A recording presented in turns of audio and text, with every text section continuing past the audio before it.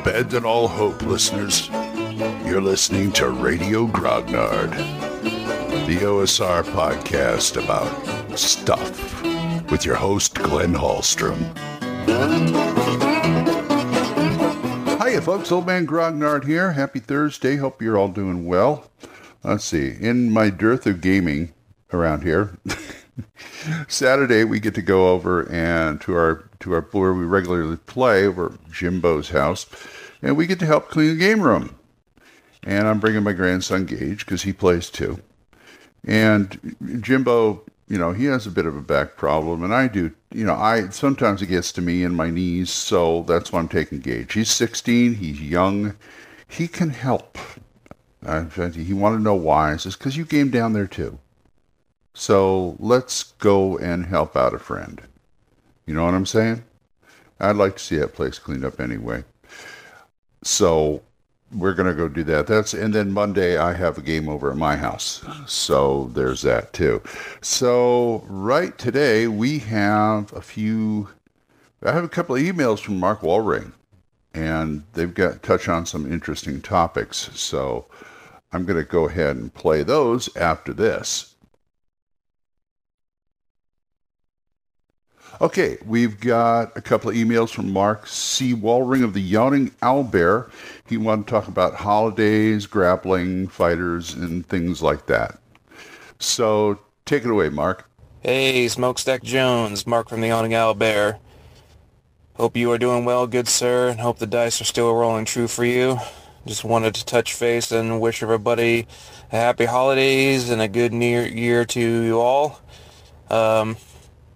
Just got done listening to your latest episode about the planning for the holidays, and sometimes you can't avoid that, Family comes first, and there is a life outside of the gaming world. I mean, both Dave Arneson and Gary Gygax touched on that multiple times in previous posts.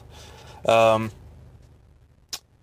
sometimes as a DM, I believe just taking a break in general, like once every few weeks, is pretty much needed, because you never know when you may need to plan extra stuff. But anyway, as always, good sir, keep the mugs full, keep the stories coming. Have a good day. Hey Glenn, one more thing. Just wanted to say thank you for answering my question about the fighter.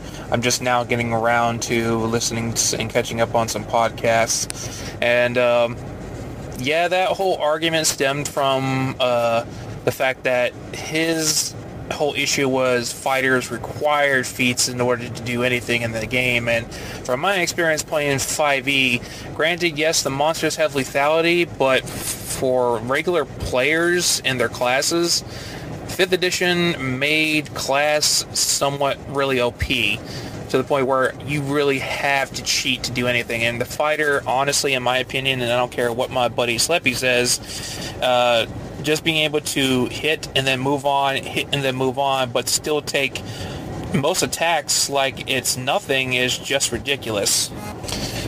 Anyway, I really appreciate you for responding to that. Thank you. That means a lot.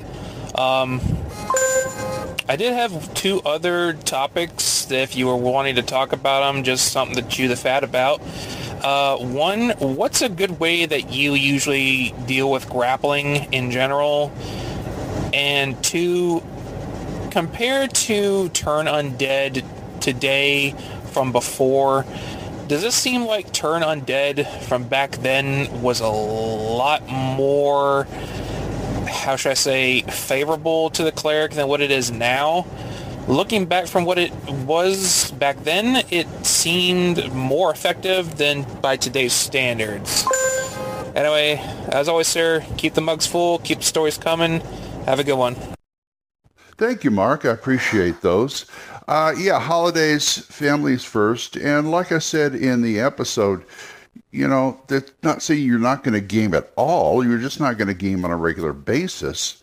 And if you do game, you may not be gaming with the same people you do. I mean, you may have a family get together and stuff like that, and someone play D&D, and you can do that. The family. I got my grandchildren; they love to play D&D and other role-playing games, so we'll probably do that. And so, like I said, there's not a, you're not going to be stop gaming for until the first of the year, but, it's just going to be kind of ad hoc on the fly type of thing. These are the times when I talk about episodes about having something in your back pocket, having something prepped. These are one of the times I'm talking about, where you're there and say, some people or your grandchildren say, hey, Grandpa, let's go play D&D. I said, okay, we'll go play D&D then. And then Mark talks about the fighter episode I did. Fighters, I don't know much about fighters in 5e because all I've played is barbarians and monks. Now, barbarians is close to fighters, and I have no problem with just hitting and hitting and hitting. But it may be that the fighters are a bit nerfed in that game. I've never had trouble with the fighter, no matter what edition, no matter what game it was, because that's always the default for me, and I don't mind doing that at all. I can think on my feet in an encounter, no matter what class I'm playing. So it doesn't really bother me for the lack of special abilities or anything like that. And they're always talking about the fighters don't have any options. Well, yeah, they do. They can hit, they can defend, they can, that's where the role playing comes in. That's where the thinking outside the box and things like that. Anyway, he asked me about grappling. Grappling. I pretty much run it like an encounter, like a regular fight. I don't deal with grappling so much as hand-to-hand fighting, and that comes along with it. And there's a book out there called Dungeon Grappling that's supposed to be really good for that. And I haven't read. To tell you the truth, I haven't read it. Shame on me. But I came up with the hand-to-hand rules I recently got that I worked out with Mark Hunt for Gangbusters. I think works great. And I don't see why you can't use that for grappling and wrestling too. Because as I've said, you get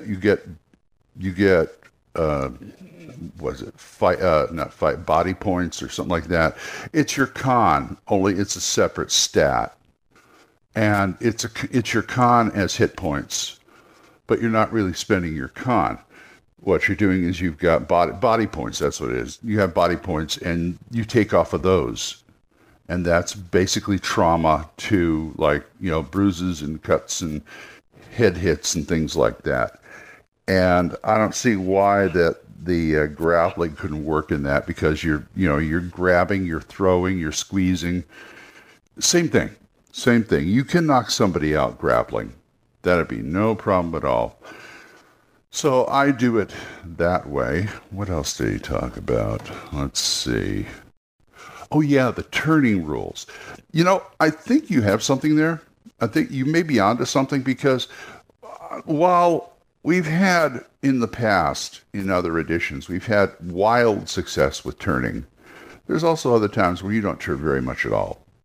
And it just seemed a little more evened out than in the current editions of D&D, because it was.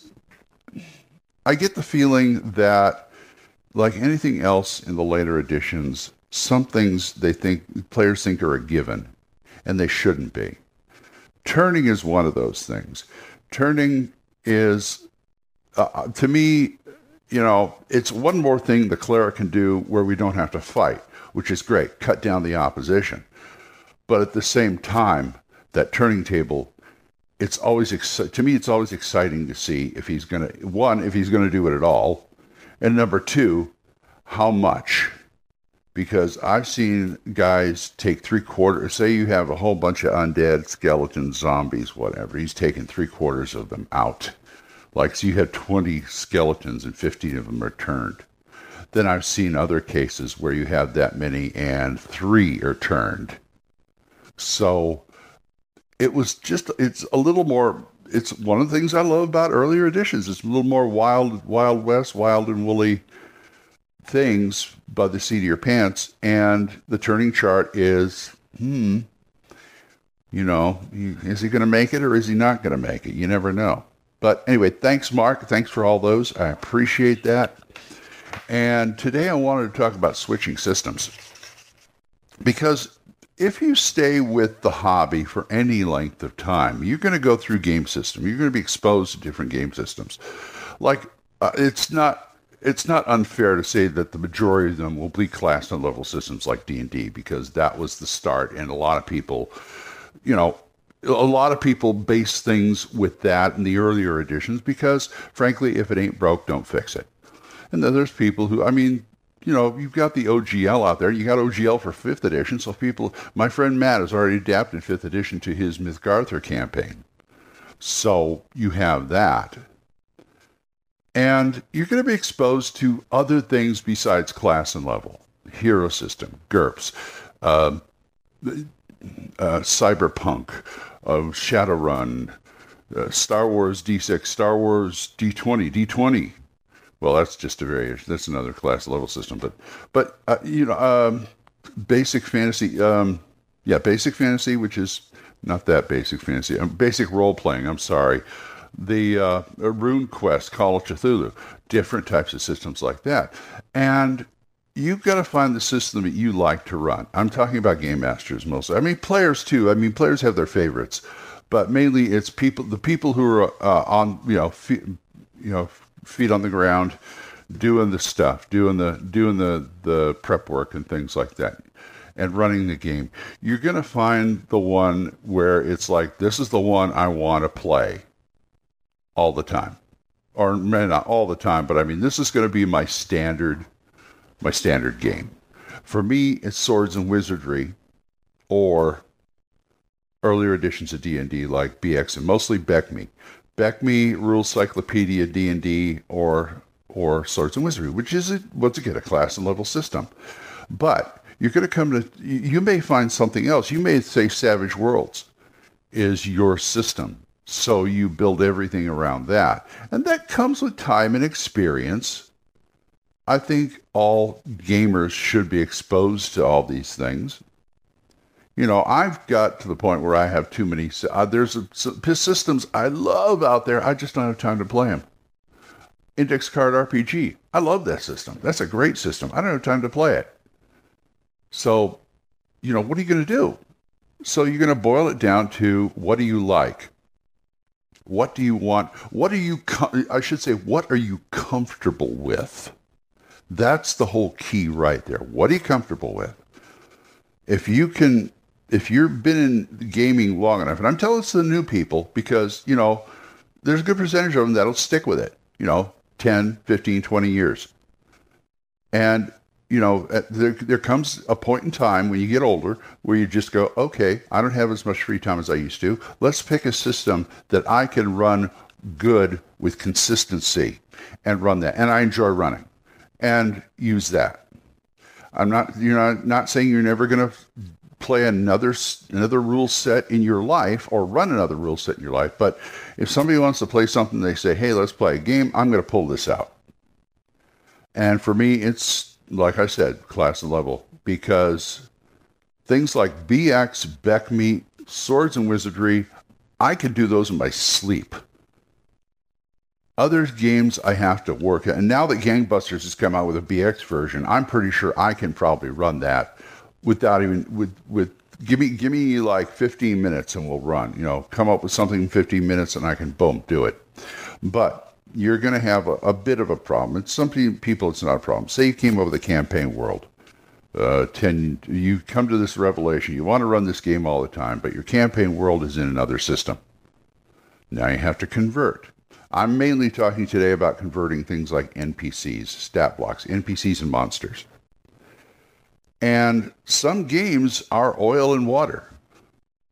If you've been running Fate, and you decide you want to go to Labyrinth Lord instead, you got some converting to do. Now, I think, to me, Fate is an easier conversion. But let's take something like, Rollmaster, Arms Law, Claw Law, Spell Law, all that, which is quite complicated. Or even some little more my wheelhouse, Hero System, Champions. Now, Champions is a little easier because it's point-based, because you can see right on the sheet. But Rollmaster has all these stats you got to boil them down. What you have to do is boil them down. I'm trying to think of a role-playing game that is like 180 from, say, D&D. And I'm that's why I'm struggling with it. I said Rollmaster. God, I haven't seen Rollmaster in centuries, I think. Or Palladium. Palladium Fantasy. So you're converting from Palladium Fantasy to D&D. It's going to take a bit. If you can find conversion tables, that's great. If you can come up with your own conversion tables, that's great. There are some books you can do that with. I mean, the old 1E D&D said, okay, you want to convert to Gamma World or Boot Hill, here's how to do it, or vice versa. I know that Rule Cyclopedia had a chapter in the back, but that's converting to another system. That's when second edition was out. I was like, let's go from Rule Cyclopedia to second edition and back. That's easy. That anything that's D&D derived is easy to convert up to a certain point. By time you hit third and fourth edition and fifth edition, you got to start working a little more. What I'm saying is, if you can't quite fit the square peg in the round hole, you have to start doing a little thinking. You got to start thinking outside the box. You got to start coming up with stuff that, you know, you got to look at the sheet and go, okay, how would this translate to System X? What does System X have or not have that this system has or not has? That would be a problem. And that's the point where you start doing judgment things like, okay, I think this guy's strength would be, okay, it says body type. Okay, for strength. Okay, I think his strength would be this. Or say body type for, the stat body type is for like two different things, strength and con. Okay, his strength would be this thing, and con would be this thing. And you got to get mainly the flavor of it. It's got to feel right in the new system that as much as it can in the old system. You could tweak it afterwards too. There's nothing wrong with that. You know, tweaking is good, but you've got to. That's where the creative part of being a game master comes in. It's like, you know, trying to adjust things on the fly during a game, or just, you know, doing judgments and things like that on the fly. It's the same thing. You're just doing it out of game. You know, you just sit down and adjust all the NPCs. I recently did that with Gangbusters, going from the Gangbuster system, which is all percentile based, to Gangbusters BX, and I converted all the NPCs. It was easy. He even gives you a conversion chart in there, but I only kind of halfway used it, because some of these charts you got to look at and go, that is not quite what I want. That is not quite right. So that's where you have to make judgment calls on things. Because to me, charts only get you part way. I have yet to convert an NPC over from one system to another with a conversion chart that I've been 100% satisfied with. It just doesn't happen. There were some things on his conversion chart that I just like, no, I don't want it this way. And you know, you got to do that. I mean, if you're going to a class and level system like D&D from, say, Champions, and you've got like, and I'm talking older Champions. I mean, newer ones, you probably have the same problem. But, you know, you're going from like 21 stats. No, can't be right. It's like 12 stats to 6. So you got to start thinking about how to boil that down to something else. Say you're playing not Champions, but you're playing another hero. So say Pulp Hero, which is a lower point cost, and there's no superpowers involved. So, or Fantasy Hero, even better. Now, how do you translate a Fantasy Hero character into D&D and back? I had trouble with that one time. I was on vacation in Southern California, and I hooked up with my old buddies who used to play Caltech, and they still played at Caltech on Saturday. They said, oh, come on, we're playing Fantasy Hero. And I was going to take my character LoJack because I've been playing him in the RPGA. This is back in 3rd edition. I've been playing RPGA. He says, oh, I got to convert it. Okay, I pulled out the book and I converted it. And he was the most ineffective fighter you had ever seen. And this is an 8th level character in D&D. I just couldn't get him to work. And they were even commenting on that. And I said, I'm sorry, this is a conversion. I'm converting to from what I usually play. So there's that problem. So that's why I say you have to really make judgment calls and think about the character. How do you what's the essence of the character you want to put in this new game system?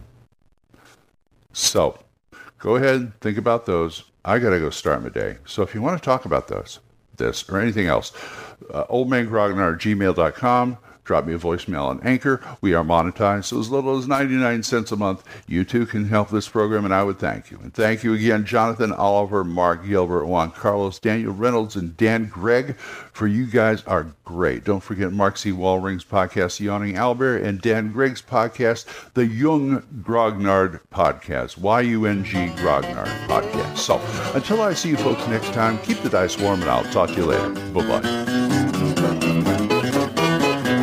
Questions? Comments? Send them to oldmangrognard@gmail.com. We'll see you next time when Radio Grognard is on the air.